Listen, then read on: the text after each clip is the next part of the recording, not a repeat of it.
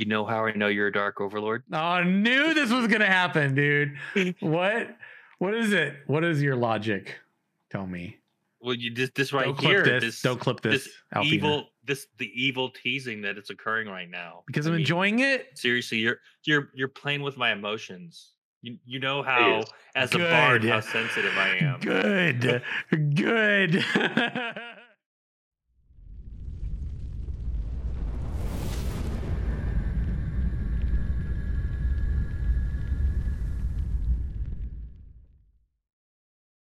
Welcome to Ashes Pathfinders, your dedicated and trusted Ashes of Creation podcast. Join us as we share in the journey that reignites the embers and rekindles the flames in the hearts of those long left to cinder. I am your host, Samorg. I'm joined today by our returning Pathfinders. Everybody, let's welcome back your Ashen Herald, Daedalus. Hello, everyone. Also, welcome back everyone's favorite cult leader, Armored Cell. Hello. Now, friends, we've got a fun show today. As I told you, we'd be having a lot of different sort of topics, a bit of a variety of topics, actually, that we'll be talking about. Before we dig in, got to give a shout out to the home of this podcast, which is what? AshesHQ.com. Check it out. It's a community curated website for all things Ashes of Creation. Also, a shout out to the Imperial Flames, who are the supporters here on Twitch, over on YouTube. Thank you so much for keeping this Community's flames bolstering greater week after week. Special shout out to my Ko-fi supporters, Radiant Core member Zod. Much love, homie. Really appreciate that support. Okay, everyone, we've got some things on the agenda, but if you want to show this show some love, you can go over to our pinned post on Twitter at Ashes Pathfinder. Right there, pinned at the top, you will see all of the places for the podcast and audio format, video format over on YouTube, all the things. And if you go to iTunes specifically, give us some love, 5 stars, and then leave us a comment. The comment will be read right here live. Can't guarantee it'll be the next week because I don't check it every week, but pretty soon after it's there, we'll definitely be reading it here on the show. Everyone, nothing in the bell bag today. You can shoot something over to ashespathfinder@gmail.com, and we will read that here on the show as well. So if you've got any thoughts for any of the podcast members, the ones on the round table, any questions, any good vibes you want to share, it's a great place to do it. Feel free to do that over on Discord too, which is discord.gg/some more. We've got a Ashes Pathfinder channel specifically for the podcast. And of course, we've got an Ashes of Creation channel and updates for Ashes HQ. All right.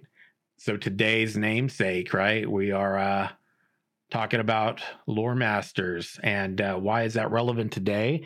Well, friends, shout out to Alfina, which is one of our curators over on Ashes HQ.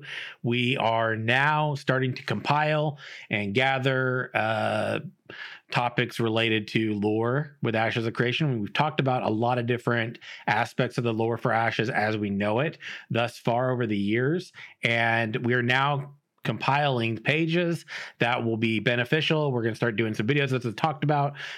This week we should have them going up. So I got a request, right? It is a community curated website after all. So if you're a lore master, you consider yourself someone who loves lore, you love to deep dive into that stuff, you love to know everything about the world in the game that you play, then I am hollering at you specifically. I'm going to be relying on you all to help us to ensure that the lore is accurate between now and when the game launches. It'll be a lot easier to ensure that the lore topics are accurate when the game launches, but between now and then you can help. But you can also do that when it comes to the other pages. So if you consider yourself a lore master, you love lore, then as we are continuing to compile it, if you see anything that looks out of place, please don't be shy. Hit me up on a DM in Discord, or drop something in those channels I talked about on Discord.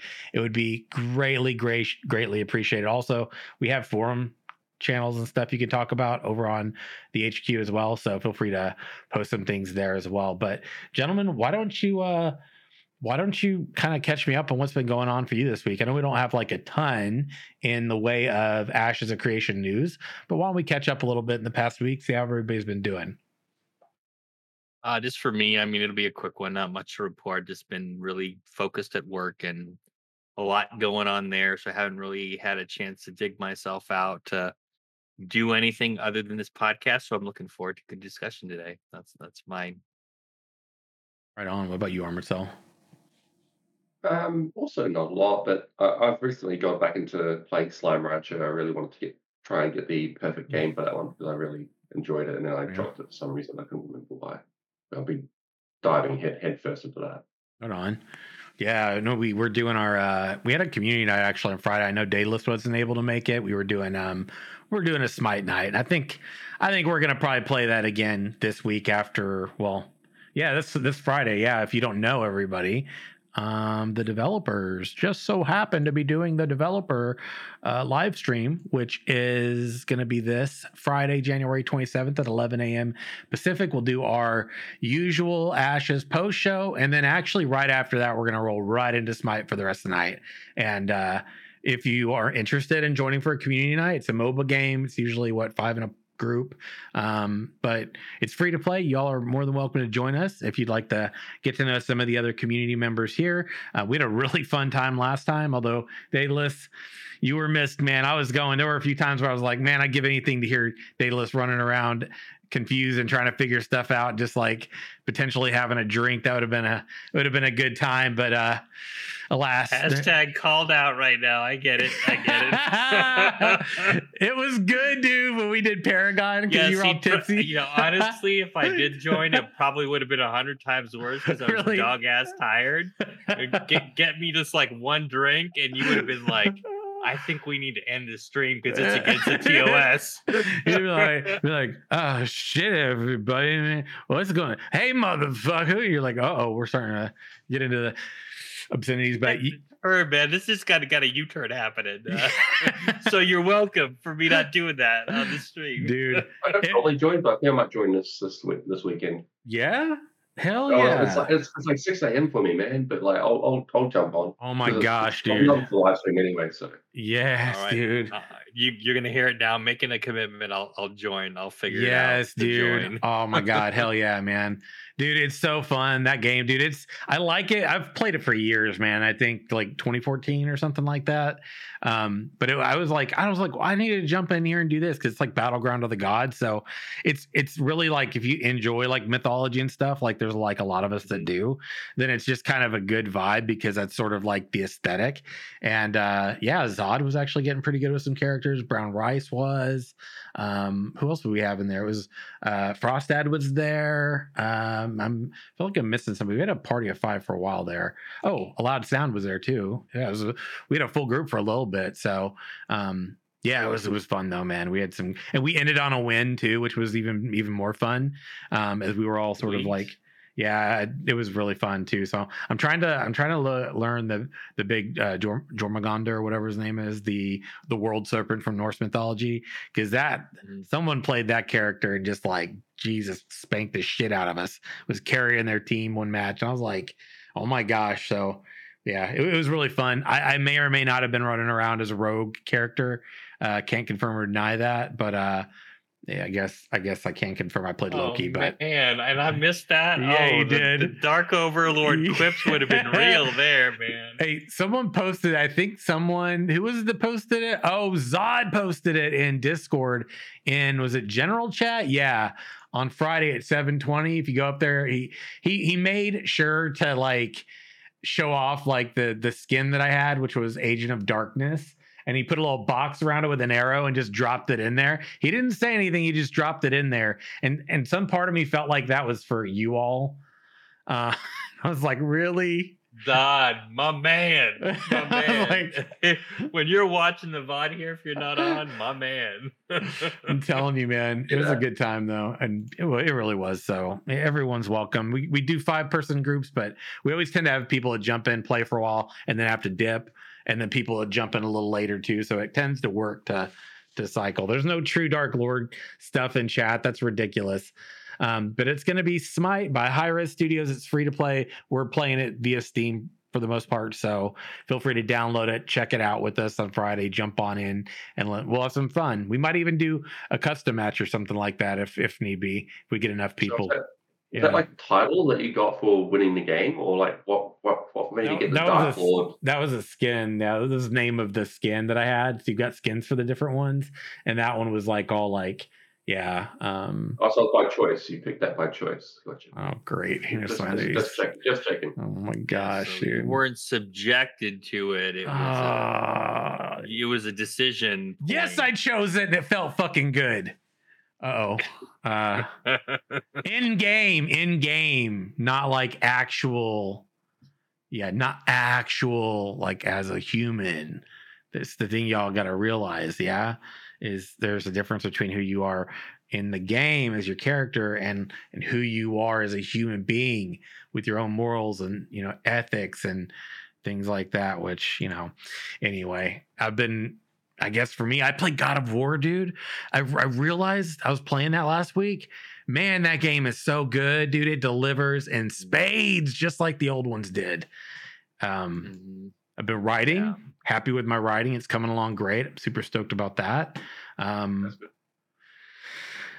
got some points for us to talk about today, though. Okay, so everyone, we talked about the fact the Ashes development stream is coming up Friday. There's the link to the forums. Your questions got to be in by Wednesday this week, by 11 a.m. Pacific Wednesday, if you want to get them in there. No guarantee they'll they'll actually answer everyone's, but you have got a chance. So there you go. For those of you who will be with us here on the post show, I'll be seeing you then. But I got some questions. I looked at some of the people's comments on there. I looked at some things that, Armored Cell actually brought up a really good point, something that came from the Ashes of Creation on Facebook, and then some other topics on there that I thought would be worthwhile to discuss in regard to the upcoming dev stream. Just some things to think about. Some of these are going to hit on, sort of where they at development. I know we get back to this, but when we look at like deliverables, I'm a proponent of Ashes, yes. Right? Am I going to be critical when I think there are some misses? Absolutely. It's going to be constructive criticism, though, right? So keep in mind everything we do on the show. We don't shill. We don't white knight. We share our honest perspectives and opinions, but we try to keep it constructive if we've got some criticisms. And I do have criticisms when I look at last year. As much as there were a lot of like deliveries that really did hit the mark, in the grand scheme of things, there were also some pretty strong misses from my perspective. Things that I think that were like, it's kind of a problem that you kind of missed on some of this stuff over the entire course of the year. That's concerning, right? Am I concerned for the game? No, it's gonna be developed. It's doing great. It's clearly moving forward, as evidenced by every damn developer stream they post. But when I see certain things that are misses, I'm going, what's going on that we're missing on these things that you are telling people to expect that you're going to be doing soon?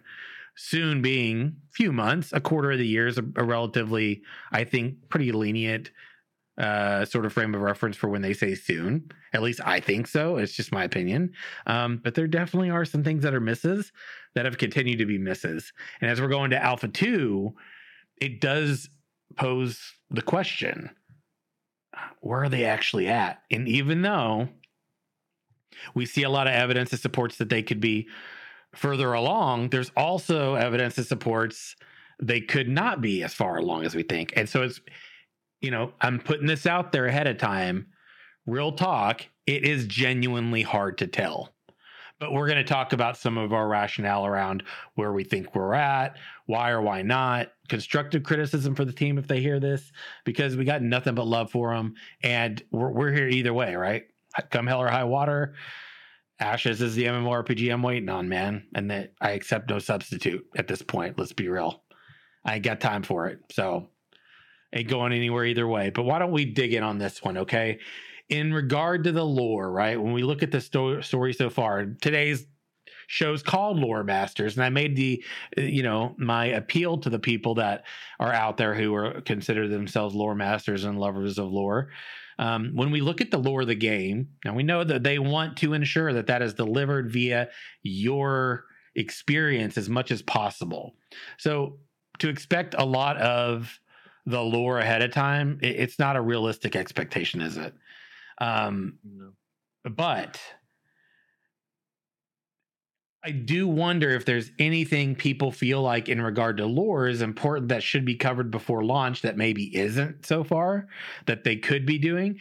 Some examples could be, related to creatures, related to spells, related to the thing they've talked about before, class fantasy. How does that fit in the world? I think a great example of that to me is make some sense out of why the word tank works in your world, right? Because it's one of the things in terms of like just a class or an archetype that's gotten criticism for good reason. Tank has predominantly always been a role, not a class or archetype in an MMORPG.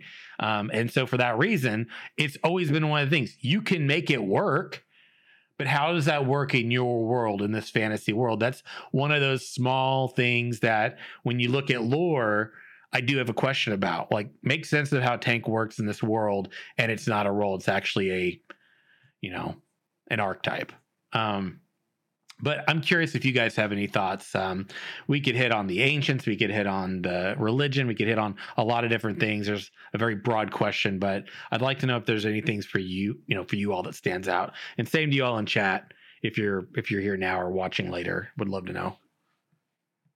I mean, personally, I think maybe the way I look at the tank discussion, right, in terms of it being what they've laid out as an archetype, I kind of think of it about like those movies that are period pieces and somebody messes up and there's like a cell phone or a watch in there.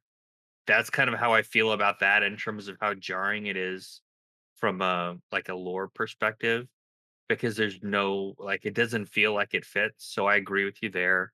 As far as things that I'd like to know about, like lore wise, um, prior to launch, or close to launch, I would like to know more about the major gods, like, and who they are, because I feel like that's going to be potentially a choice.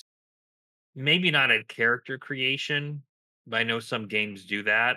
But eventually, like as a progression path, I think you would at least need to know like the gods that are there from a major perspective in the pantheon. I'll distinguish that from like minor gods or demigods that potentially could be in the lore. That I don't necessarily, I don't want to say I don't care, but I don't necessarily feel like that's important to share ahead of time.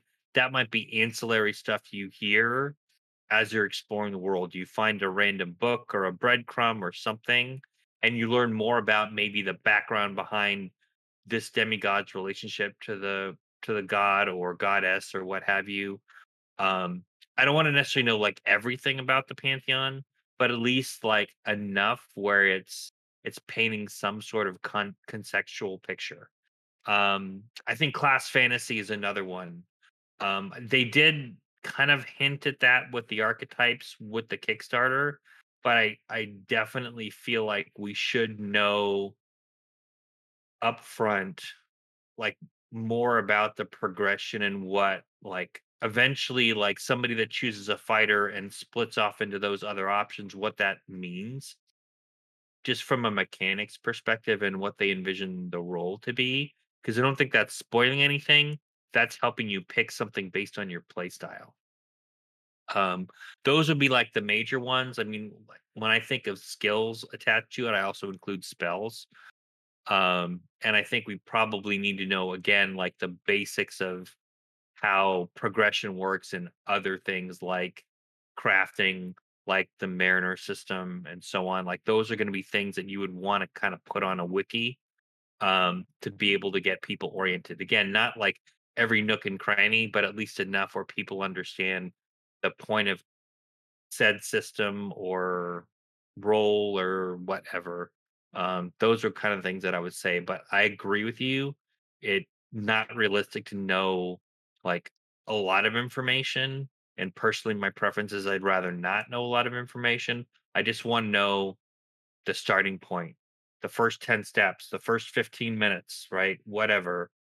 So that I know, okay, this is going to set the tone of what choices I potentially will make at the start, because that's going to evolve over time as you learn more. But still, it gives you at least enough orientation to the game that you're not lost to start with the orgy of choice. Yeah, I like that. Yeah. So obviously people are going to expect me to go with religion, right? But so I think religion's going to be more of a discoverable thing. Obviously, what my interpretation is with the what the I just want to know what the general knowledge is. With like, obviously we're in the Sanctus at the moment, Hmm. so I want to know like what are the politics there currently? What do we currently know about? Like, if I was in that world, what do I know about the before times? What like before the fall? Like, Hmm. who was the like this mayor? Like, just the general knowledge of like just sort of like the history, I guess you would say. Like, I don't want to know anything that we like in the new Vera that we don't know anything about as such.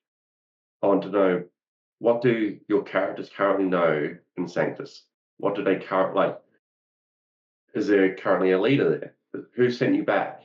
Like Hmm. these are sort of things that are general knowledge questions, not too deep into lore, but enough to sort of build around the idea of what this world is about and what your character thinks this world is about.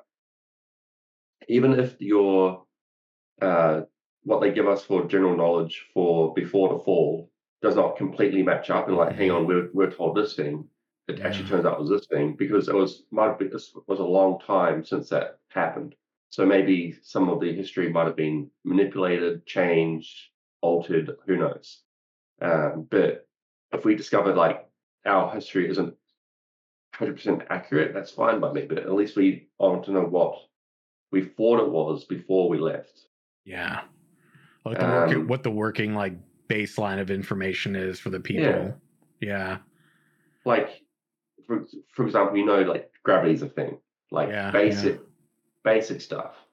Hmm. Um, like magic's gonna be new, right? Because there's no, Yeah. I don't believe we're using magic in Sanctus. Nope. It's So no I don't, magic.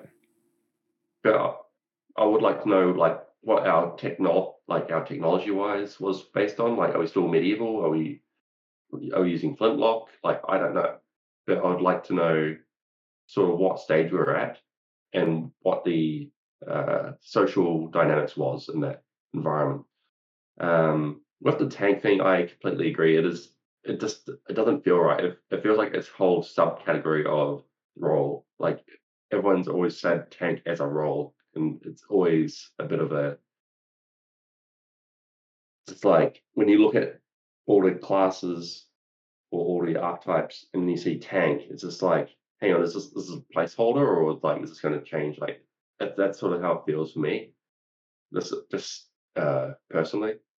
Um, but that's where I sort of sit with the tank scenario as well. Like I do feel like it needs to have a different name, but once that could just be my opinion.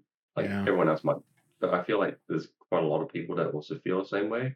I don't know if it's majority, but I know there's a It's a few. lot. Yeah. There's a lot Yeah, more than I think they really realize because I think they've seen people bring it up, but I don't think they've actually just sort of like seen like the consensus like as it is in conversations in different yeah, places because that doesn't always happen on the forums for example, or it is, and then how much of that you able to track when they're doing a live stream, developer live stream, right? But yeah, and I know I've asked about that before as well. And I think the tank's a really good reference today too, because why? It's the one thing we're expecting to see feedback on this coming Friday, right? We got to see the cleric before the end of the year, what they kind of adjusted, what they've changed, etc. As being the third sort of like variation of skills that they've done, mhm, and this will be the third variation of tank skills as well that they're showing off as like, hey, look at what we're doing with the tank. Not to say that they're not iterating upon it because that's clearly what they're doing, but this is another period where they're going, hey, check out what we're kind of going for with the tank. They've done that two other times already. So, at that, from that perspective, like, I don't know, it just does make you wonder a lot of questions, I think, about it. I personally didn't care for the tank in Alpha 1. I felt like it kind of had a bit more agency in Alpha 0. Personally, I felt that way about the cleric too, though, to be fair. So I didn't really care a whole lot for the Alpha 1 cleric either with the castigation thing that was like strange to me. So Daedalus is looking for his opportunity, man. I'm telling you, he's just No, I was he's I like was just joking. I was wanted to make a joke about the whip thing. It's okay. like, I did not have any experience with the tank, so I can't comment on it. Fair. But I found, like, as a player who doesn't play like healing classes, I found the cleric very fun. However, Yeah. I did find the cleric very uptuned Yeah. in comparison to other more DPS focused classes. Not, I mean, and I Mhm. played the mage as well, so I think definitely there was definitely maybe some potential balancing there, but I don't know that that was. I mean, that wasn't the point of that particular test. So be interested to see the tank now, because I just knew it just from like watching how other people played it. So I'd be curious to see, and if it's something that I'd want to jump into, because I kind of did Yeah. the cleric on a whim and I Mhm. really enjoyed it. But I don't Yeah. know how much of that was the survivability that was a little It like provided. up tweaked. Yeah. Yeah. I think it's My fair. interpretation of that would be like, it would be better to overtune and undertune during testing, and I'll give you a Fair. reason why, right?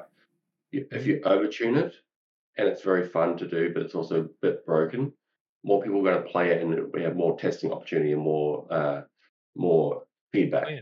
Whereas if you Mhm. undertune, less people are going to use it, and you're going to have less feedback. So at least it's going to be easier to tune down, and it's going to be tuning up. That's Yeah. just my like. You can easily just tune it down quickly if you got too much feedback. Mhm. But if you that's just my interpretation of it. Like overtuning is probably Mhm. better for testing. Maybe not for a live game, but for definitely Right. for testing it could be. That poor tank didn't get a damn bit of love in Alpha One. I'm telling you, it was just kind of. I actually enjoyed. I didn't feel like the cleric was really. It was definitely like strong, and you could self heal, and you could kind of almost tank with him too, and kind of like just do a bunch of stuff. But I actually felt in terms of fluidity in combat that the mage like felt really good. Like I enjoyed it. I Mhm. felt like I had a lot of mobility. The skills all felt really good. The damage output was kind of crappy for them. But from a gameplay perspective, I actually enjoyed the mage the most because I felt like I could, jump around, cast my spells, like be spell chucking and doing my thing, and the wand in hand. I was like, man, I got all these options, and it just didn't do a lot of damage compared to like the cleric. But the cleric definitely gave me a sense of like, oh man, okay, so I can see how augmenting with the cleric archetype later to like the tank could end up making this cool paladin vibe. So it was interesting, but then there was also like so much missing for the cleric that we saw in Alpha Zero. I think the cleric by far had the biggest difference in skills compared to the other two. At least that was my take on it, having played them all and having played them all in Alpha Zero as well. But it's going to be interesting to see what they're doing different with the tank, and if potentially we'll get a little bit more of an elaboration on the synergies. I'd love to see them explain sooner than later uh, why the word tank works in the world and wouldn't be identified in game by characters, etc., as a role. Like Rash, to me, that's important, right? Like, how did they come up with the word tank? Mhm. Every other archetype to me, from a fantasy perspective, I can see characters and people in the world coming up with. Tank is the one I can't, because that is a player identifier, right? Not usual. It's not one I've ever seen the characters in the game identify as being like a class or an archetype. So there's like a rationale in there that I think is important to connect, and I'd like to see it. I'd like to see him do that sooner than later, and I think that the archetype showcase again is a good opportunity to do that. But I'm also hoping to see a little more elaboration on synergies, and that kind of transitions into the next point, which is, when, and this again, everybody here in chat, everybody watching later, listening, when you catch this show, and obviously gentlemen here on the round table, knowing that the tank is coming up and that they're going to be showcasing it, and that people are going to be able to not only preview it but compare it and give feedback, what are some things you maybe are looking for with the tank, hoping to see, etc.? I could tell you mine is I'm hoping we get what I talked about with the name. I probably won't, but more specifically, I'm hoping to see further elaboration on synergies, which they brought up when they showcased the cleric. Because while they talked about it and did give a bit of an example, I didn't feel that we got really a very deep example and elaboration when they talked about the cleric. So I'm hoping we'll get a little bit more of that through the tank. But what about you guys? Yeah, I would agree. I'd like to know more about the synergy piece because it did feel like we got a drive-by on that. Personally, I'd like to see more of the battlefield control aspect of it. Because what we talked about in previous podcasts is like where some games just lean on the damage portion of a tank.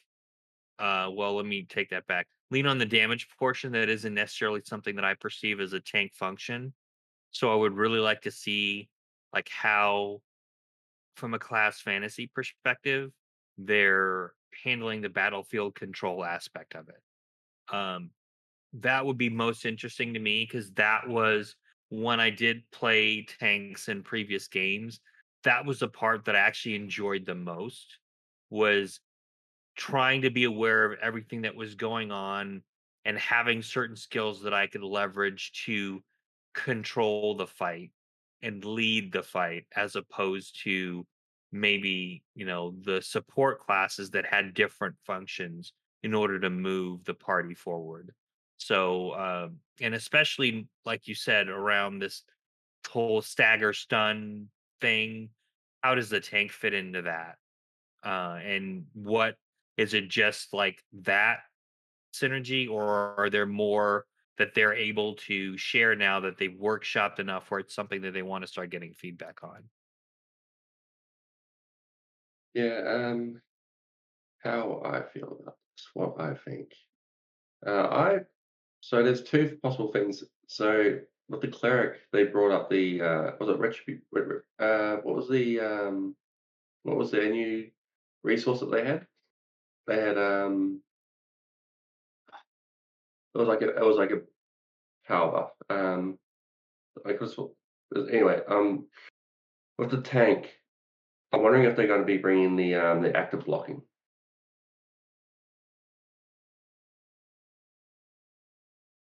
Hmm. That would be an interesting conversation. I think that'll get Damn it. they'll definitely stir up some debate. This is Yeah, muted. so My yeah, bad. sorry, I was trying to listen to you. I was like, hang on, wait, am I gone It or was is he like, yeah, gone? Or then I had a moment. I was looking at the screen. I'm like, is he talking? Because yeah, I don't want to be rude. No, it's yeah, cool. I was freaking out. So But yeah, like, what I was saying was Magisto did bring that up in chat, and yeah, that's one of the things we've been hitting on quite a bit, I think, in the past month or so. And mm, this is a big topic for me, the blocking. The tank is probably like the one I would see them doing it with, but I have my concerns about blocking, right? I think that you veer too much into action, predominantly action orientation in a game, and I don't see as much of a hybrid system if you do that. Mhm. Also, there are games I've played where this has been problematic because there's calculations that have to go back and forth between the game and you on your client, right? And that can sometimes cause, especially in large scale combat scenarios, you can have issues with like lag and like delay and things like that in combat, and that's like one of the things you really don't want. And people are going, oh, but Ashes is doing so. It remains to be seen. Okay, it wasn't something we saw them talking about. I'm personally against it. I don't think there should be active blocking in the game. I don't want to see active blocking in the game personally. I think it'll probably cause more problems than it'll be beneficial. There's a lot of ways to implement block for archetypes where it makes sense. A tank is one that makes sense, or any potential off tank situation. But I'd rather see off tank scenarios where you've got augmentation involved, that being what is a driving factor, right? Things like absorption are really fun and to play with too. And that can work differently than blocking, right? But blocking to me is more of a physical damage mitigation thing, right? You look at it primarily for tanks, right? Obviously, you can have this stat, right? This stat, or there for other archetypes and classes as well. I don't know that active blocking is something I'd want to see. And if you're going to do it and you're going to be bringing that question up, I hope you've got a good example of what that's going to look like, and how it's going to make sense in a hybrid system. To me, I wouldn't want it. I personally don't like that everybody in some of the games I played can actively block. It's like, I don't know. I just don't like it. It's my personal preference. Yeah. But if you were to see a block, it would be on the tank, wouldn't it? yeah. Like if they were to see it, if they were to show it, it would be on the tank. Yeah, with a big shield popping up, or, in a way that makes sense somehow, because it's a physical damage mitigator. Whereas like absorption bubbles and things like that could be like magic damage mitigators, or something like that. That's why I believe they're going to. That's why I believe they're probably going to show up this week. God, I mean, I hope so. I mean, be prepared for me to be pretty rough on it if it looks horrible, because I will. Yeah, I second that. Honestly, and I was in my mind, I was thinking, well, how can they make it work? Just to be open, and like maybe they'll do something that'll surprise me. But I was thinking, well, maybe you just have a number of charges that you have, and definitely I agree with everybody can't do it. That was something that was such a dissatisfier for me in Guild Wars 2. They did, I would say, a decent amount of things right, but that, like, everybody can do everything, like, design was just so flippin' boring. It didn't feel like there were certain, like, uniqueness to the characters, but when you have skills that everyone has that doesn't allow characters to maybe stand out as relevant or needed, that does not sit well with me. But as far as the active blocking, like maybe they can do, you can block up to, I don't know, 2 times, and it has like a long charge period, and you can maybe do those for like really big damage things. So it's almost like a cooldown, as opposed to like something that you can hold on to and take a beating, and it's going to either mitigate X amount of percentage of damage or block something entirely. I kind of feel like that's the way I would handle active blocking, but that still isn't like an action way of doing it. It's still almost like it's leaning more towards the hybrid and or tab target type of combat, because you're pressing a skill and activating it, and then it's done for a period of time. So that's the way I would perceive it working. But I'm not, like I said, I'm not necessarily optimistic that it's going to be something that I will likely enjoy in the game, because I don't necessarily play tanks, and I just remember when they had the active blocking in APOC, and I think they had the stamina bar, and that was rough, like back and forth in terms of the ways they tweaked it. I never felt like they found a sweet spot for that stamina piece. And so I'd be interested in how they handle that. And also, we haven't really heard about like the dodge roll aspect, or maybe I'm missing it, but we haven't heard that. And that's like another similar, I wouldn't say argument, but similar like thing. Are we going to do an active dodge roll, or are we going to, is there going to be that aspect of it? How do you avoid telegraphs? Is it just plain moving your ass out the way, or do you need to be able to do a dodge roll? And how does that work? Because they had that in APOC too. Yeah, some games have it to where every class or archetype has that, but this is the thing, right? If you're gonna have active blocking, this is a good arguing point, right? I like the art that's brought this up in chat too. He was bringing up the fact that like if everybody can do this, it kind of like you get this concern that like it can kind of go against class fantasy, like each archetype or class like actually bringing something to the table. You start to homogenize it. That's absolutely one of my arguing points as well. And here's the thing, right?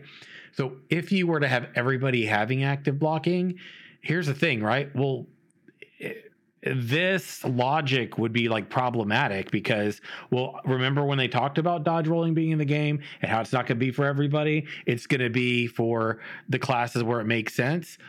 Okay, if that's the logic, I feel like that logic should apply similarly to something like active blocking. Okay, Right. because they said like a rogue or a ranger or something like that, a roll dodge makes sense. It wouldn't make sense for somebody like a cleric.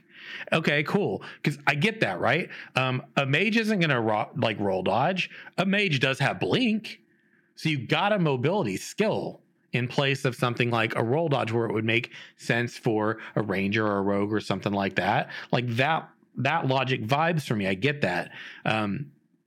But I didn't hear them bring that up for blocking, active blocking either. So then I kind of go, Right. it feels like a disconnect there to me somewhere, or we're just not getting a piece of this, grand scheme of things that it would make sense for me. I think, I could get into the arguing points on why I think this could be problematic all day, but those are, I think, great points. They might have meant to mention it, and they just didn't. True. That could be a possibility. It could be like True. there is active blocking, and then they just left it at that, where Right. it's like there's active blocking for tanks. Yeah, but that part wasn't something they talked about. And it's very Correct. possible because that could have been a topic to bring up because they knew they were going to show it tanks, where maybe it is applicable. So, yeah, it's definitely, you talk about wanting to get Steven on here. I totally feel you on that. I can't say anything. I don't think we'll be seeing him on here, but I do think you'll be seeing him. Never mind. There is something coming up. Okay, I'll just say that. There is something coming up. Don't get my hopes up. There is something coming up. I just don't know exactly how that's going to go yet. And it's not far off. I'd say 30 days or so, unless things change. Yeah. Because I was never told not to share that. I was just told that. I need to get a haircut. That's what I need to do. Yeah. Yeah, you and me both. But it's Gotta not. get it for But a it's not game Steven here. coming on this show. But it's in that ballpark, as far as I know. I know I'm the worst, right? See. When people are like, how can you like, not like spoil something and also like not tell people something? This is how you do it, right? Everybody, just saying. I've had a lot of practice. You know how I know you're a dark overlord? Oh, I knew this was gonna happen, dude. What is it? What is your logic? Tell me. Well, you this right Don't here. clip this. Don't clip this. This Alpina. the evil teasing that it's occurring right now. Because I I'm mean, enjoying it. Seriously, you're playing with my emotions. You know how, is. as a bard, Good. how sensitive I am. Good. Good. With all Dark this Overlord confirmed. shit Thank you you. all give Appreciate me. you. No. This is probably going. You evil little. Wow. Look at. I'm like, good. It did good. For all the times I get this nonsense. Force chokes. What? Okay. Where are we going with this? Does anybody have any other thoughts? I've got another bullet point. I right know here. where I went, but I guess Yeah. we're going off of that topic. Oh man, dude. Sorry, not sorry. I mean, look, anybody who's been around, I've teased people for years. This shouldn't be a surprise. But it comes from a good place for you all. Because I know something good's coming. And I'm not even like breaking any NDAs or anything. It's information I can totally share. I wasn't told not to, but I'm also not telling you what it is. So there you go. That damn gray area where people just go, what is happening? And there's the clip. I hope you're happy. Okay. Next point. And I think these are good points with the tank, right? So we're going to be doing this post show on Friday, right after the development stream. We'll probably do the watch party too, because people have we've had pretty good watch parties. So we'll do the watch parties. We'll do the post show. We'll chat questions. We'll take it. We'll apply that to obviously the upcoming next podcast we do, because we always take topics and things that come up during that, post show, and people have like big, strong points they want to talk about. We talk about it on the podcast the following Sunday. But, and good old Skylark gets us them damn points so we can get them up there in written format too. But the next discussion point, and I saw people talk about this, going back to that cleric period. You remember during the cleric period, we actually had a showcase of the astrological sort of constellations up in the sky, right? And that was all we really got, wasn't it? Mm-hmm. But the question people were posing is like, you know, are there going to be astrological events? Perhaps stuff related to meteor showers or blood moons or eclipses, and are those types of things going to have an impact on gameplay? Saw that on there, and I'm actually hoping that that's one of the questions for the next dev stream that actually does get answered as well, along with active blocking, obviously. But what do you guys think? Actually, I'm really curious about this system, if Mhm. I'm being honest. Because we've had other event systems in games, you know, where like they'll do like I know Halloween stuff and other that, but I would be interested to see like how subtle or overt like things like meteor showers, blood moon, Mhm. eclipses, constellations, like how Mhm. that all works, how they play into potential like pop-up events like for rituals and stuff, Yeah. and like looking up into the sky, is it just like a pretty skybox, or is there something more there too? So I feel like they've teased a lot that there's some importance to this, Mhm. and that's why they've spent so much time with it. But I don't know, I feel like it's still like very open for theory crafting for me, but I would love to see that events or have some sort of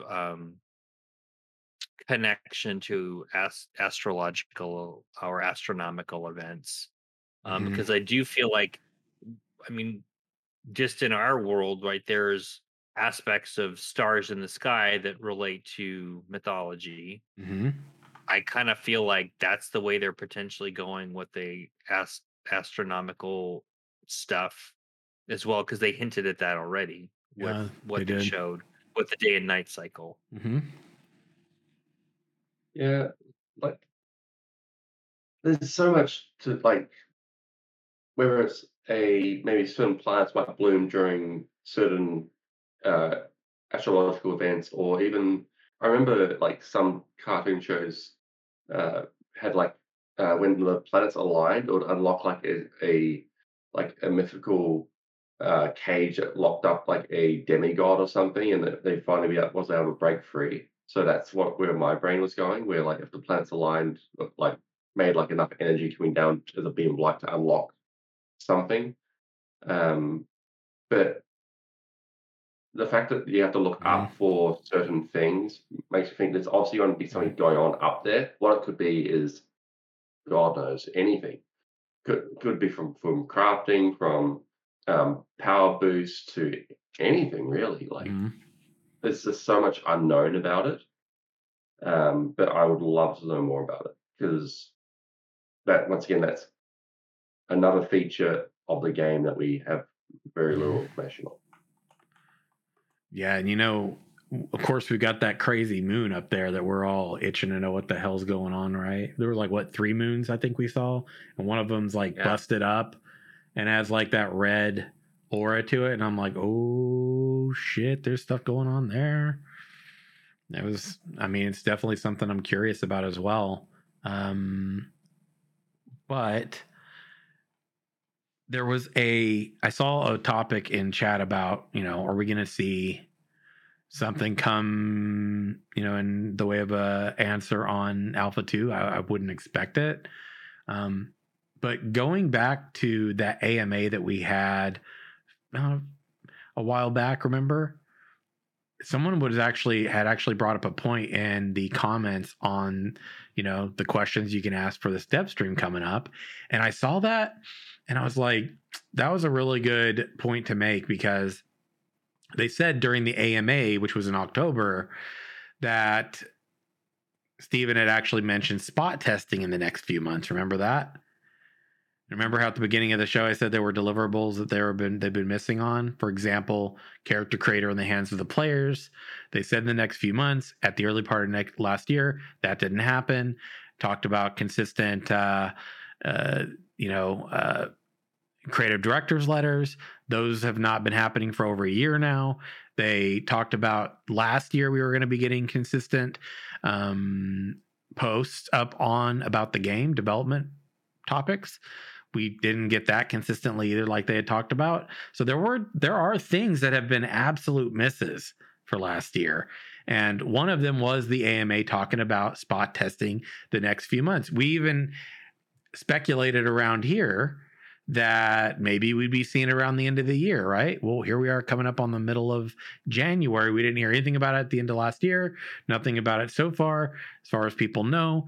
And I think it's an important topic, right? Like there are things that continue to be misses. I'm not saying, hey, we should be doing spot testing if they're not ready for it. No, I'm not of that mind whatsoever. In fact, if you're not there, don't even do it. Wait till you're ready. Obviously, quality is more important to me. But when you say a few months, we're not hitting those markers on that stuff, right? People are wondering if they've finally gotten upgraded to 5.1 or not. How long is that process taking? Is it putting things behind it all? Yeah, I mean, there's things like the news posts, the deliverables around like look, Nodes 3. No, I know, but it has been a long time. Right. And even that was actually something they hinted at delivering quite some time back. They didn't give us a date, but they did say expect it to be sort of soon. It's been like a year or two, or maybe more or something with that one, I think. So I don't know, man. Thoughts on that stuff? What about the diary? Wasn't we meant to get like during that it Yeah, was Dev meant to be Diaries. getting that last part, yeah, get last no, not Mhm. Dev Diary, the law part for I forgot what her Cordelia's name is. Diary. Yeah, that's the one. There was meant to be a third part that we were going meant Oh, to get, right. Oh my God. but we Yeah. didn't get. She said, Oh, I remember Maggie true. saying, "Oh, we will be doing that, but we need to do some adjustments or something." I was like, "Okay, cool. I'll wait for Oh, that." And we yeah. didn't hear anything else. I forgot about that. Yeah, that's another good point. I mean, brainstorm it, right? I think this is like an important thing to talk about because I totally get not setting any dates or anything, but I don't know, man. I think this might be something they might need to reel back on. Stop saying some of these things if you're not going to deliver. Because the Dev Diaries was something that Margaret said we were going to be getting last year consistently, and that never happened either. So yeah, it might be a good recommendation to sort of like kind of maybe don't say we plan to do this in the next few months if you're not going to be doing it at all in that period of time. Yeah, Yeah.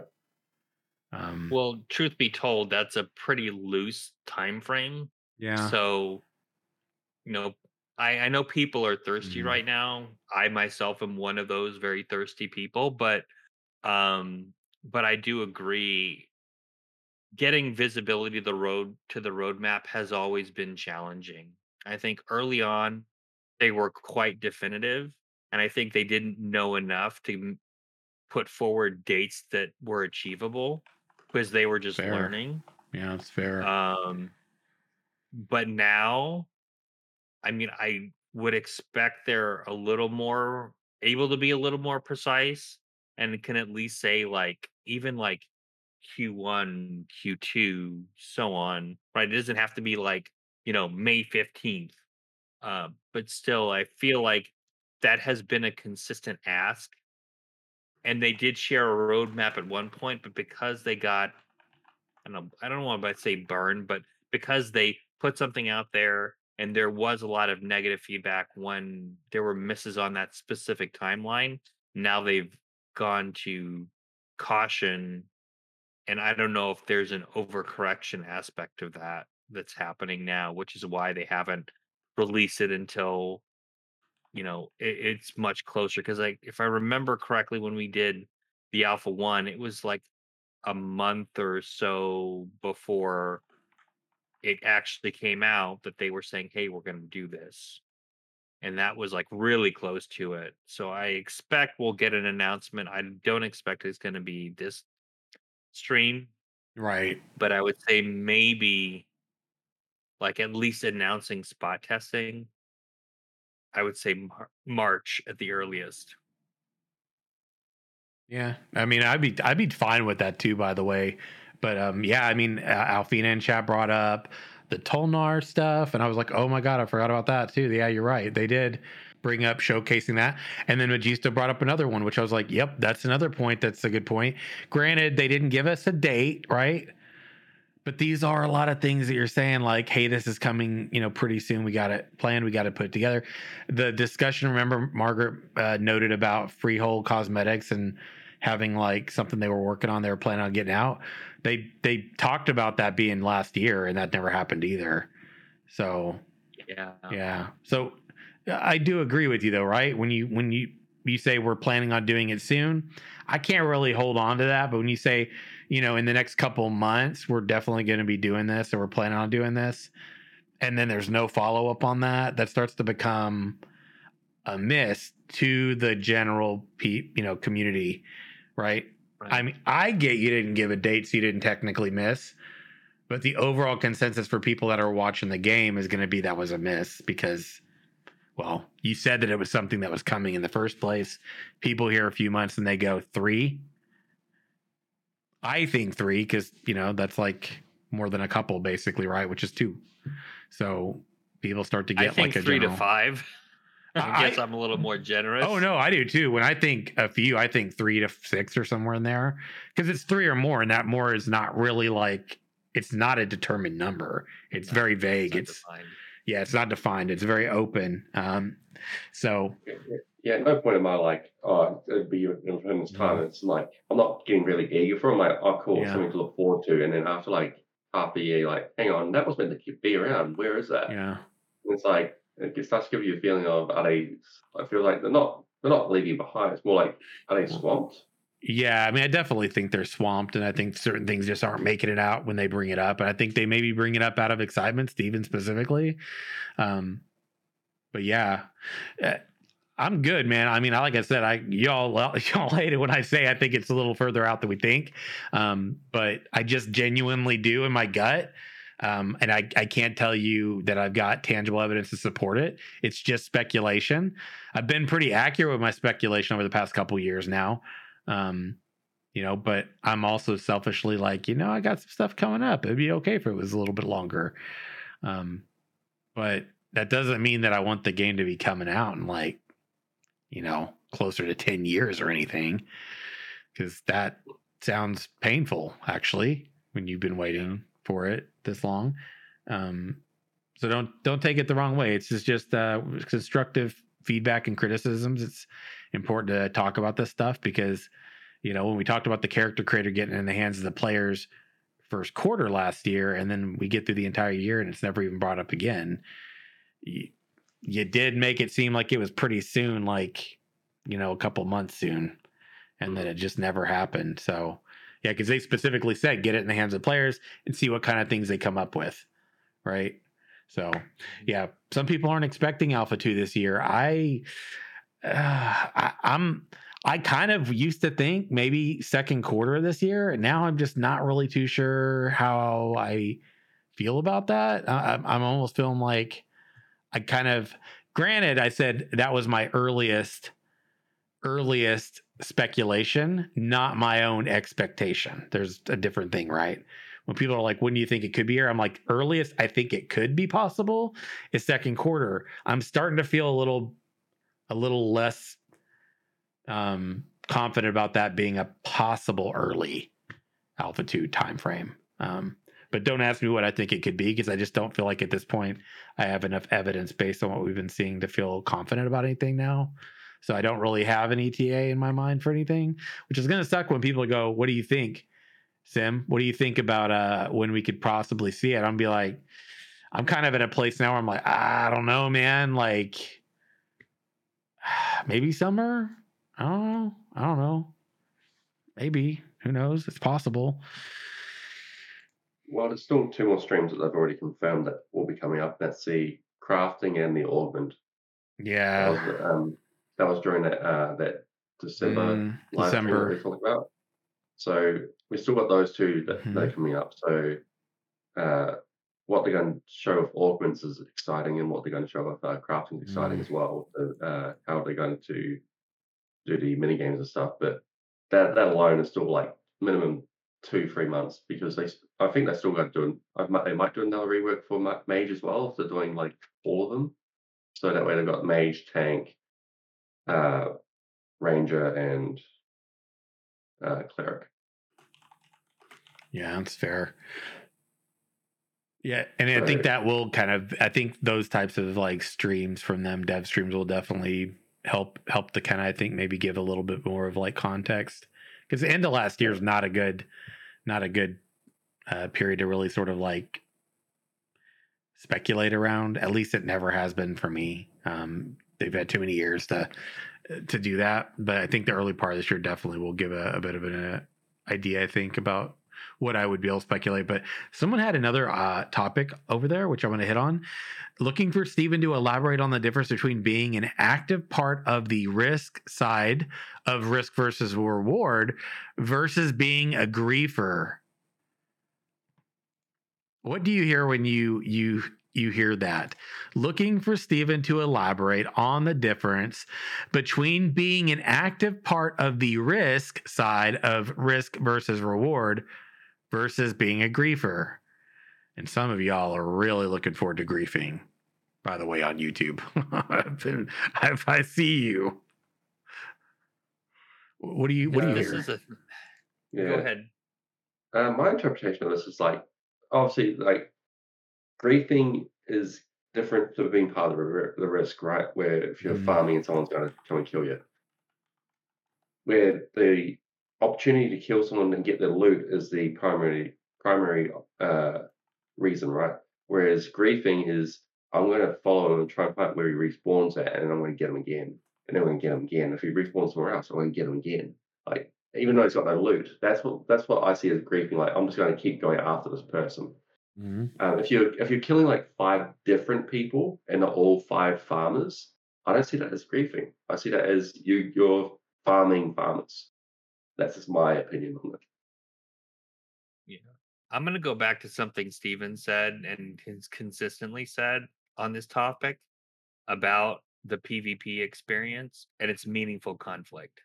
So I think that's where he's going to draw the line. And I think, Armin, saw you hit on that pretty well in kind of what you said, is the fact that if your goal is to achieve an objective, and that objective isn't just causing people to rage quit or like emotional damage, right? If that's not your purpose, then that's like an okay activity from um Steven's perspective, Emotional right? damage. Yeah, Well, super effective. like honestly, like the way I see a griefer gains joy by causing other Yeah. people pain for pain's sake, not, hey, they're about to attack like a tower that my, faction owns or my guild owns and I need to stop them, or there's, attacking a caravan and I need to protect it, or their caravan has resources that my guild and or node need, right? So those are, in my opinion, that's meaningful conflict. What do you When you get to a point, go ahead. No, Oh no, no, I was ask gonna the say, what question. do you think about this example? Okay. Let's say I see someone farming. No, not me. Let's say you see someone farming. I see where that's going with some Dark Overlord shit. You were like, let me just step away from this so that there's no connection. Yeah, Go ahead. yeah. Let's say you are running around and you see someone farming, and you know you're a good PvPer, and you're like running around, doing your thing. You see someone farming, and you're like, you go by, you think nothing of it. You're like, I'm not gonna kill this guy. But then you come back like an hour or two later, and you see the same person still farming, and you're like, man, I don't think they've left this whole time. That could be a good payday if I kill them and get a cut of that loot, some of those resources. It could be a good payday. That is absolutely the risk versus reward, right? So then you go and you kill them, and you're like, oh my God, I got a huge payout. They are holding so much stuff. And then you realize that person comes back and they're farming again. You're like, I wonder if they were holding a lot of stuff still. And you kill them again and you get a big payout. And you're like, oh my gosh, I wonder if this person will just keep coming back and doing this. And I could keep killing them and literally make a big payday. And you kill them 3 or 4 times. And you're like, man, this is good business, man. Like, would you consider that griefing? I would consider that a gray area that It is needs definitely to get addressed. Yeah. Yeah, I would say that scenario needs to get addressed. And here's the way I would solve for it is the same way you're going to solve for anybody getting killed over and over. And that's not necessarily going to stop a griefer, but it's going to stop somebody who is in it, like in that scenario. Ooh, I just want more resources, right? Is you just add a diminishing returns component. If you're killing the same person over and over and they're collecting resources, at some point, you're not going to get any return on that. Absolutely. Other than the satisfaction for killing somebody. And so in my opinion, that's a gray area that you need to solve for. It's not necessarily gonna make or break the system. It's just a scenario that needs to play out in order for you to or needs to play out in testing so that you can find a way to address it.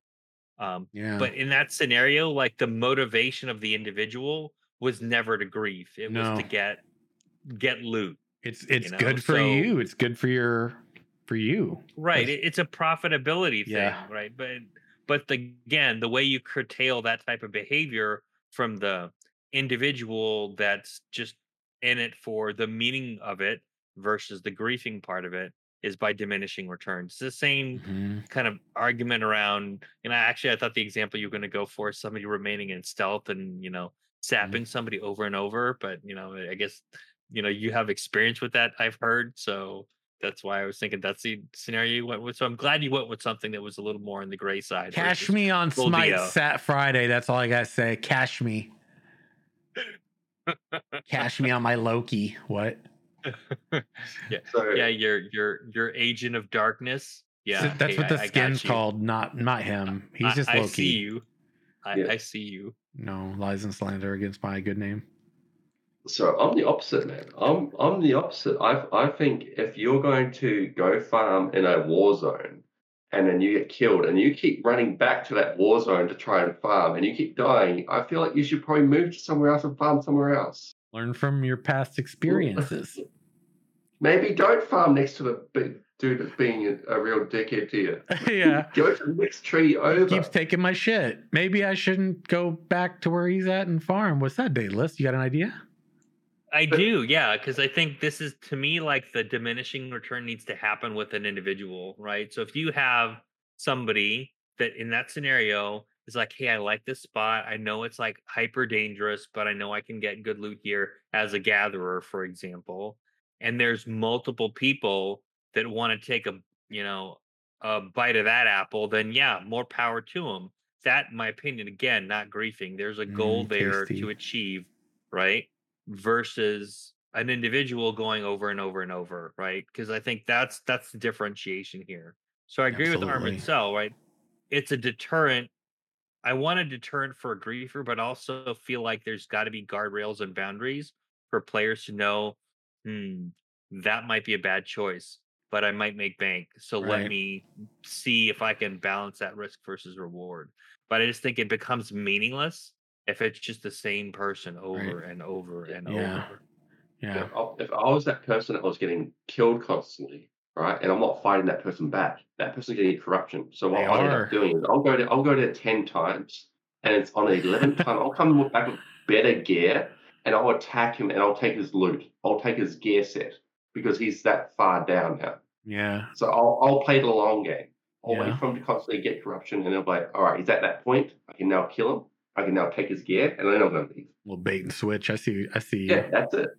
Yeah. Yeah, I mean, there's ways to balance that too, though. It just depends on like what your level is versus the person attacking you and so on. But I agree with that. And the beauty of it is if somebody's corrupted enough, you don't need to get a gear upgrade. You just need to wait for them to be like, completely, and then you get to take their stuff, and that's karma right there. Yeah. Right. That is Speaking of loot, I mean, well, I do think that there's also, I do think there's also like that component to, uh, going back to the same area potentially. I mean, you're making a risk. Like maybe it's a bad choice. Maybe don't do that. It's sort of like the person who's like, oh man, every time I get a quest done, I should just put on the gear I get because like obviously that's for me. Well, maybe it's not, and then you're tore from the floor because you're wearing a bunch of mix and match of gear with all the wrong stats, and you're getting wrecked, right? But when you think of like loot, for example, the bag space discussion that Armored Cell was talking about, he was saying over on the Ashes Facebook, right? They brought up something about bag discussion and bag space, and maybe you could kind of elaborate on that a little bit briefly, and we could kind of see what people think on this one. Yeah, let me just bring it up. Sure. So what they were going for is how people felt about bag space, whether they preferred a lot of slots or minimal slots that got upgraded, or whether it be a weight component. I've got to bring it up now. Yeah, we know what they're planning right now, right? Or they were, which was weight as opposed to space. I personally would like a space component, no weight, just because it starts to feel a little bit like a survival game when it's weight based. And they said they don't want that to be the case. Also, I feel like this is one of those things, like I like the idea of upgrading my bags. I know it's like one of those more tedious things that some people don't like to do. Like I kind of like the idea of getting the best in slot bags, and I like the idea that someone who works cloth has to make that. And then, this from my perspective ties back into the economy and the meaningfulness of like different artisan professions and things. So I personally think that's cool and I like it, but I'm not a fan of the weight thing. I can do it. I've played it. I've done it, but that's always been my perspective on that, but curious that they're asking that now, considering they already kind of said they were going to be doing weight. Yeah, so so what they posted was when it comes to inventory space, is having more space always better? And then they posted the last skin pack for their backpack, the one with the shovel. It says the heavy duty internal frame pack designed for mining and other heavy hauling expeditions, where it might be necessary to carry loads over 6 stones and still be comfortable. Basically saying like, yeah, this mining set is easier to carry loot, carry mining materials. Yeah, and they said that they had that descriptor on the actual cosmetic set page too. And I read stuff like that. And I'm like, why are we even talking about that though? Like, it just sometimes it's a little weird to me that that's even brought up. If it's a cosmetic and it's not going to have any benefit, and then they ask that question, and you're like, but why are you asking that if it's just going to be weight? Or if these aren't going to be impactful? And then I hear stuff like that, and I just wonder to myself, are they still trying to figure this out? Or is it not what we originally thought? It is a little confusing, right? Because it seems like it doesn't seem like a question to ask if you already know, right? And what you've said is already sort of set in stone. So it's confusing to me. It's not like D&D where you got like strength stats, so it's like based off like how much you can carry capacity, right? So if it is a weight thing, how's that determined? Is it determined off your class, your archetype, your I don't know, your level? Like what would the weight capacity be based off? Yeah. Like I don't understand where that would be coming from, but if it's slots, then that'd be different bag sizes. Like I think World of Warcraft has that, where like there's like small satchels and then like big backpacks and stuff, isn't there? I'm not really familiar with World of Warcraft too much, but I do remember seeing something similar to that effect. Yeah. So like each in regard to bags, right? So there's like you have your backpack, and then you got 4 additional bags in that game, right? Those 4 additional bags, your backpack can't be upgraded. It's the same since the very beginning. Your bags, the 4 extras, can be upgraded, right? Sometimes you get crappy ones that drop. Sometimes they drop off bosses. You can get some big ones. But the best always come from the cloth crafters. And every expansion introduces a bigger bag. And, and so like, you've got the most space if during that expansion you bought one, somehow you acquired one from someone who crafted it. I always thought that was meaningful to me, even though it may not seem like a big thing. It did make them it was meaningful to have someone who could craft it and got the recipe for it. And sometimes the recipe would drop and you could sell it, and then the crafter would need, the cloth guy would need to actually get that, and then they would need to actually learn it, and then they'd need to be able to get the materials to craft it. Like, I thought that was always great, but they started to homogenize and just trivialize so much of crafting in that game that things like that kind of, I mean, the crafter who could make that didn't really like make a lot of money later out of that. Unfortunately, it didn't end up. That sucks. Yeah, in the beginning they Yeah, do, but yeah, exactly. I mean, I guess there's kind of a lot of layers here to what you guys were talking about. I kind of Mhm. wanted to let y'all say your piece, but like me Yeah, personally, I think there's a few things. One, weight versus like inventory slot, six of one, half dozen of the other. I do think it is yeah, air quotes easier as a player to deal with number of slots, at least for me, versus weight. And I do feel like you're a little hard pressed on a survival vibe doing the weight. yeah, However, I do feel having like crafters be inserted in that to help with addressing inventory and upgrades of inventory is also good.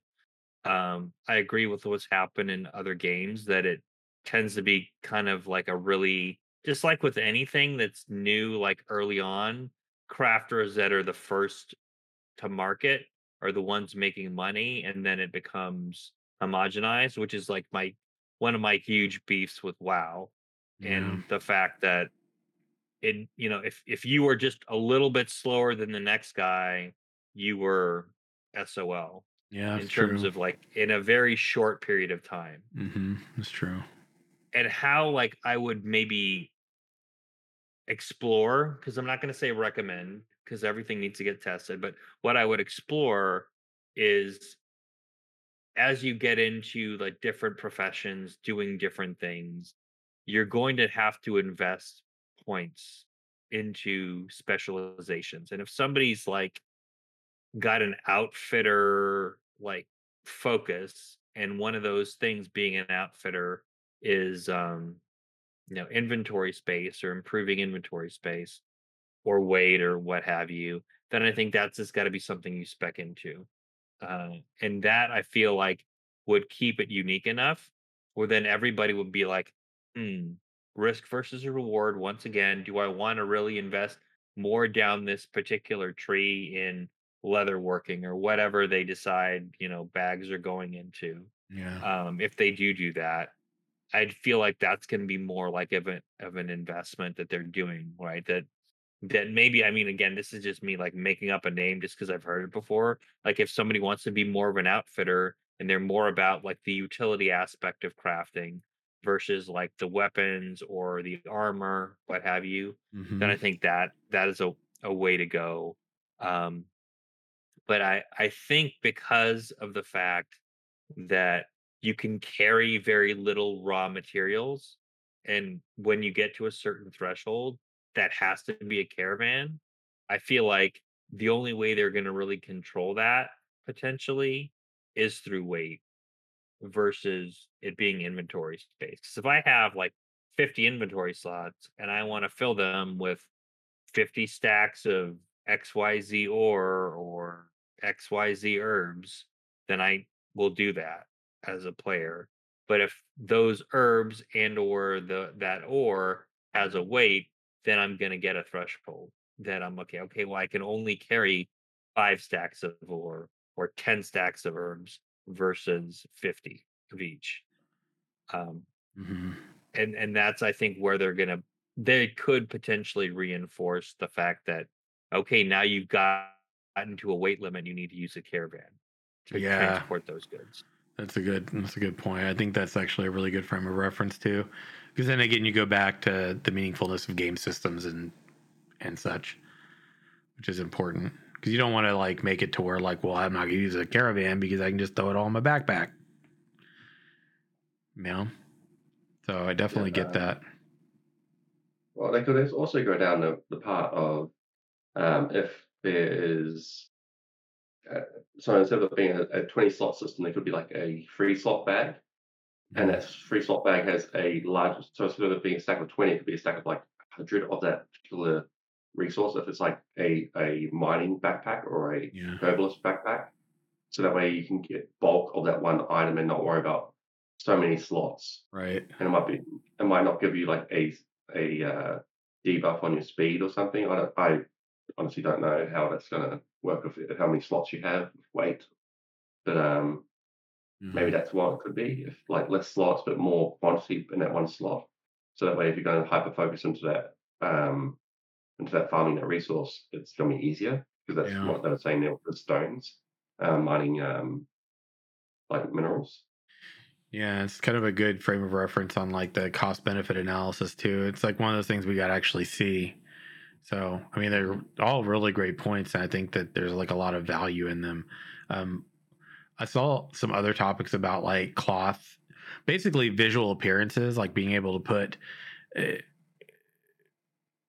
so cosmetics, right? Cosmetics themselves are going to go over the entire outfit, right? That's how the cosmetic, sets that you're getting now are going to work. What are your thoughts in general, though, about visual appearances like cloth on plate or leather on cloth or leather on plate or plate on cloth, where you look like you're wearing heavy armor, but you're really in cloth? As a whole, like what do you think of that? Do you think that's okay? Are you cool with it? Putting aside, like we know what Steven's already talked about, right? Because if I'm wearing a cosmetic set, it absolutely overrides whatever I got on. But you'll be able to see like icons if you look at my, if you target me and you're looking at the health bars underneath that, you will see icons that will identify, you know buffs, for example, full set of plate, et cetera, et cetera. What do you think, though, putting that aside, about about the fact of like being able to put visual cosmetics or whatever on something to make it look completely different than what it is? I mean, I'll be brief on this. Yeah. I don't have a problem with being able to apply any cosmetic to any armor set. I know there have been other games.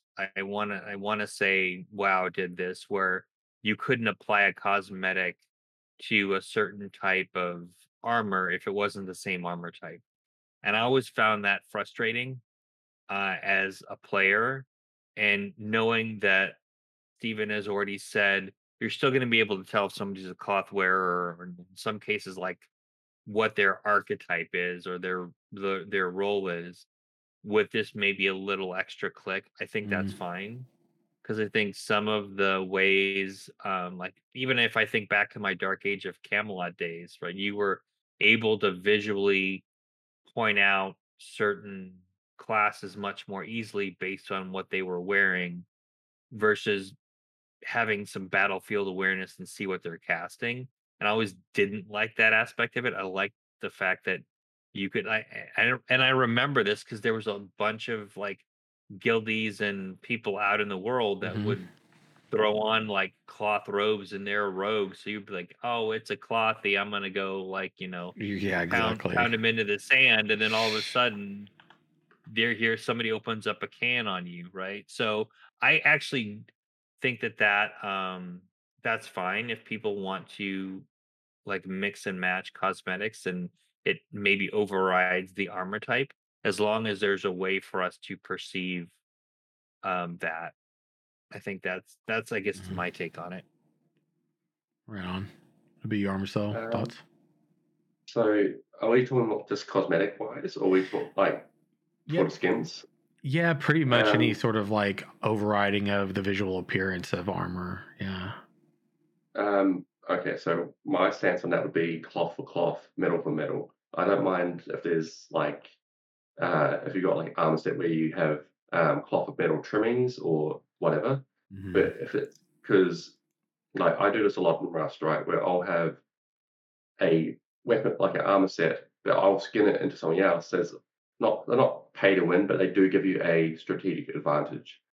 For example, there's a heavy plate helmet that normally covers your face, whereas this one is called a kayak helmet, where it just covers the top of your face, of your head, sorry. So you don't actually see it covering your face, so it makes it look like you're not wearing a heavy plate helmet. Where that could be seen as pay to win, where if you shoot them in the head, you think one shot they should be dead, where really they're not because they're wearing and more heavier equipment than what they look like. That's would be the same thing as if I'm running out in full plate, but then I'm wearing uh, a dancing gown to the battlefield, Oh my gosh, right. and they don't know that I'm wearing full plate. Like, it's gonna be a Yeah. strategic advantage. That's how skins become pay to win, by hiding what you're Mm, actually wearing. yeah. Um, if you can still see it in a way from this near hotbar, like on when you target them, like that might mitigate some of it. But for people that aren't looking at that and they're just looking at the person itself, so oh, we don't need to worry about him. It's just a person in a suit, whereas really he's in a full heavy plate with a great sword. Yeah, that's what you think. Yeah. It's like someone who's like, oh my God, I just got married. Look at my wedding dress. Fight me. And then you're like, oh, okay, I'll kill you. Just got out of a wedding. You know what I mean? You just married. I guess Yeah, that's and then what you you get want to do for you. stomped. Yeah. And then you get stomped because, like, motherfucker must be wearing some of the best in the slot plate armor or something or whatever. Yeah. I wouldn't do I that. mean, I call that survival of the fittest and like battlefield awareness. If you're not checking the icons, you're doing it wrong. I mean, Hmm. and I'll kind of just go back to just one comment you made, Armancell, just to kind of put a scenario forward. If you do have like something that looks really cool, and it's a combination of, from a look perspective, of one type of armor versus the other, like you said, like a plate with cloth trimmings, for example, like what category do you put that in? Yeah. And that's where I kind of have a problem with not giving players more options. I don't think in this case I don't really see it as pay to win unless you don't have a way to find that information otherwise, right? Visual is just one way, like direct visual is one way. If you still have like buffs for certain types of armor, or a certain class, you kind of can get that information. And even more so, the fact that armor isn't necessarily archetype locked either. It's As not. a Yeah. mage, if I really wanted to, I could wear plate. Now, granted, I might have like a trade off there in terms of maybe my speed of casting or some other thing. And that's my risk versus reward choice. So that's where I maybe feel it doesn't make as much sense to limit cosmetically how I can change my appearance and have it look like an armor type that I'm not actually wearing. Again, I wouldn't have that point of view if it was completely hidden other than what I could visually see, but since we do have that, that's where I think Mhm. it should be more fluid. Right. I dig that. I get that. So again, it's one of the things that's going to come back to testing too, and what we actually get to see. Because yeah, and there's so many questions, right? This is another thing. So many questions, so many things to explore to better understand that we're not going to get an answer to sometimes until we actually get in there and test it. But yeah, I think people have different perspectives on this one. I was thinking I could ask another question. We'll keep this one brief, but this one is based on the different ways that we acquire mounts and pets. Um, what's been some of your favorite ways previously in which you have acquired them that you're hoping to see in game? Keeping in mind, this is somewhat separate from the animal husbandry component.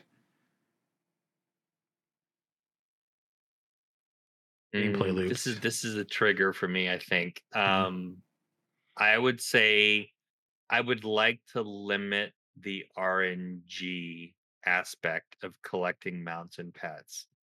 And I would prefer they were more achievement based versus random. I mean, yes, maybe there's like an occasional like random thing that you get if there's an event going on or whatever.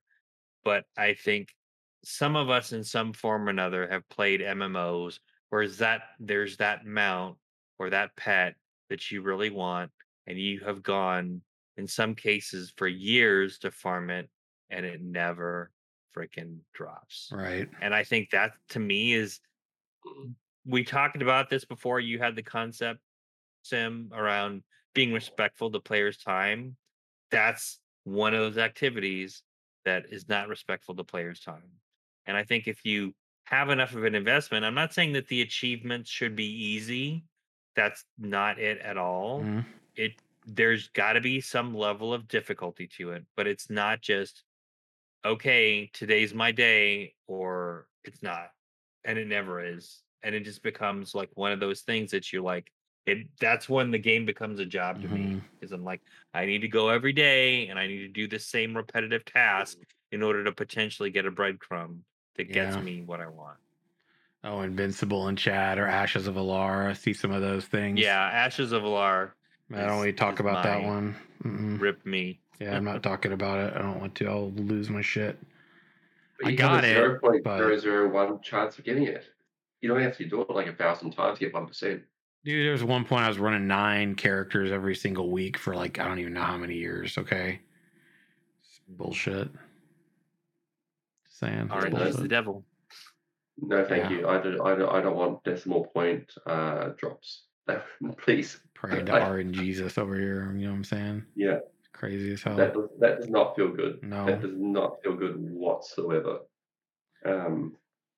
I would hope that there would be some sort of mechanic to tame like wild creatures that you come across. I'm hoping.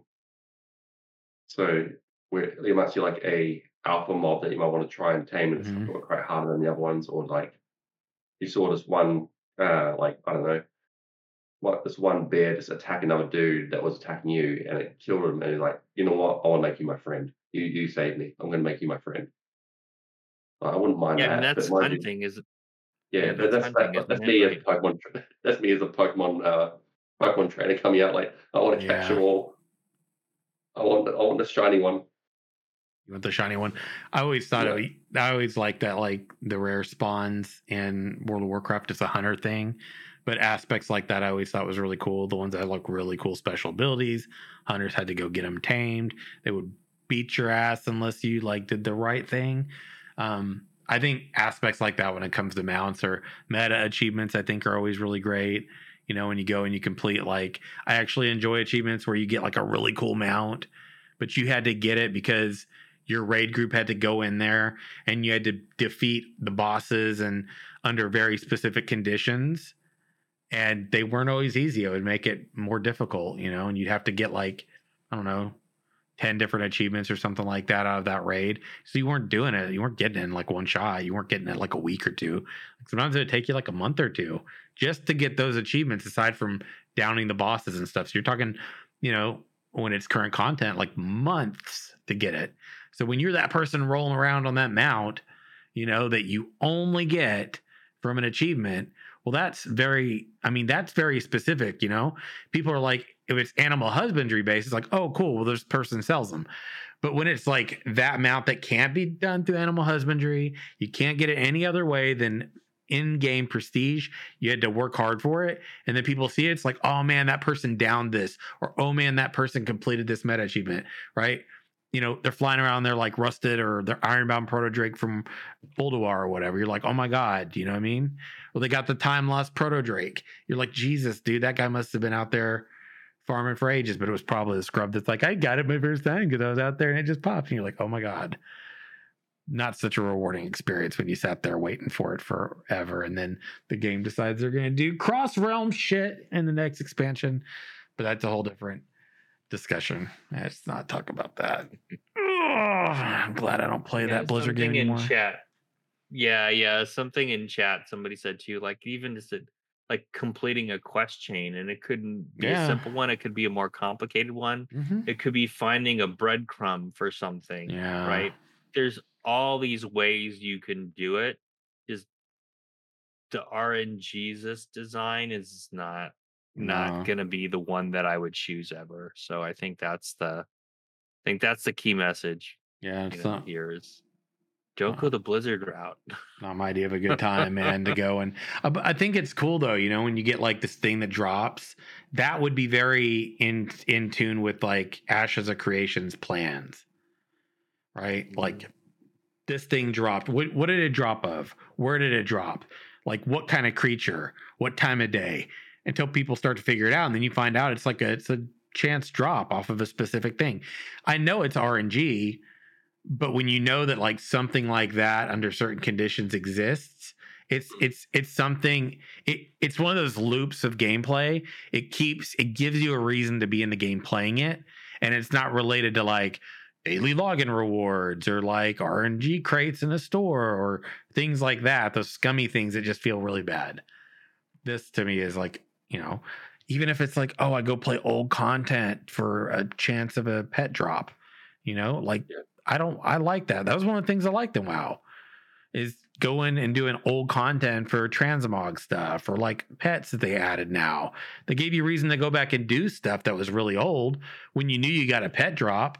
People that love Pokemon, they were like, oh my God, I want to collect them all, right? They go farm their thing or they go buy it. Now you got like agency for the marketplace too, in terms of I don't want to go farm it, but I'll buy it, but it'll cost you money. And now the person that farms it has a way to make income.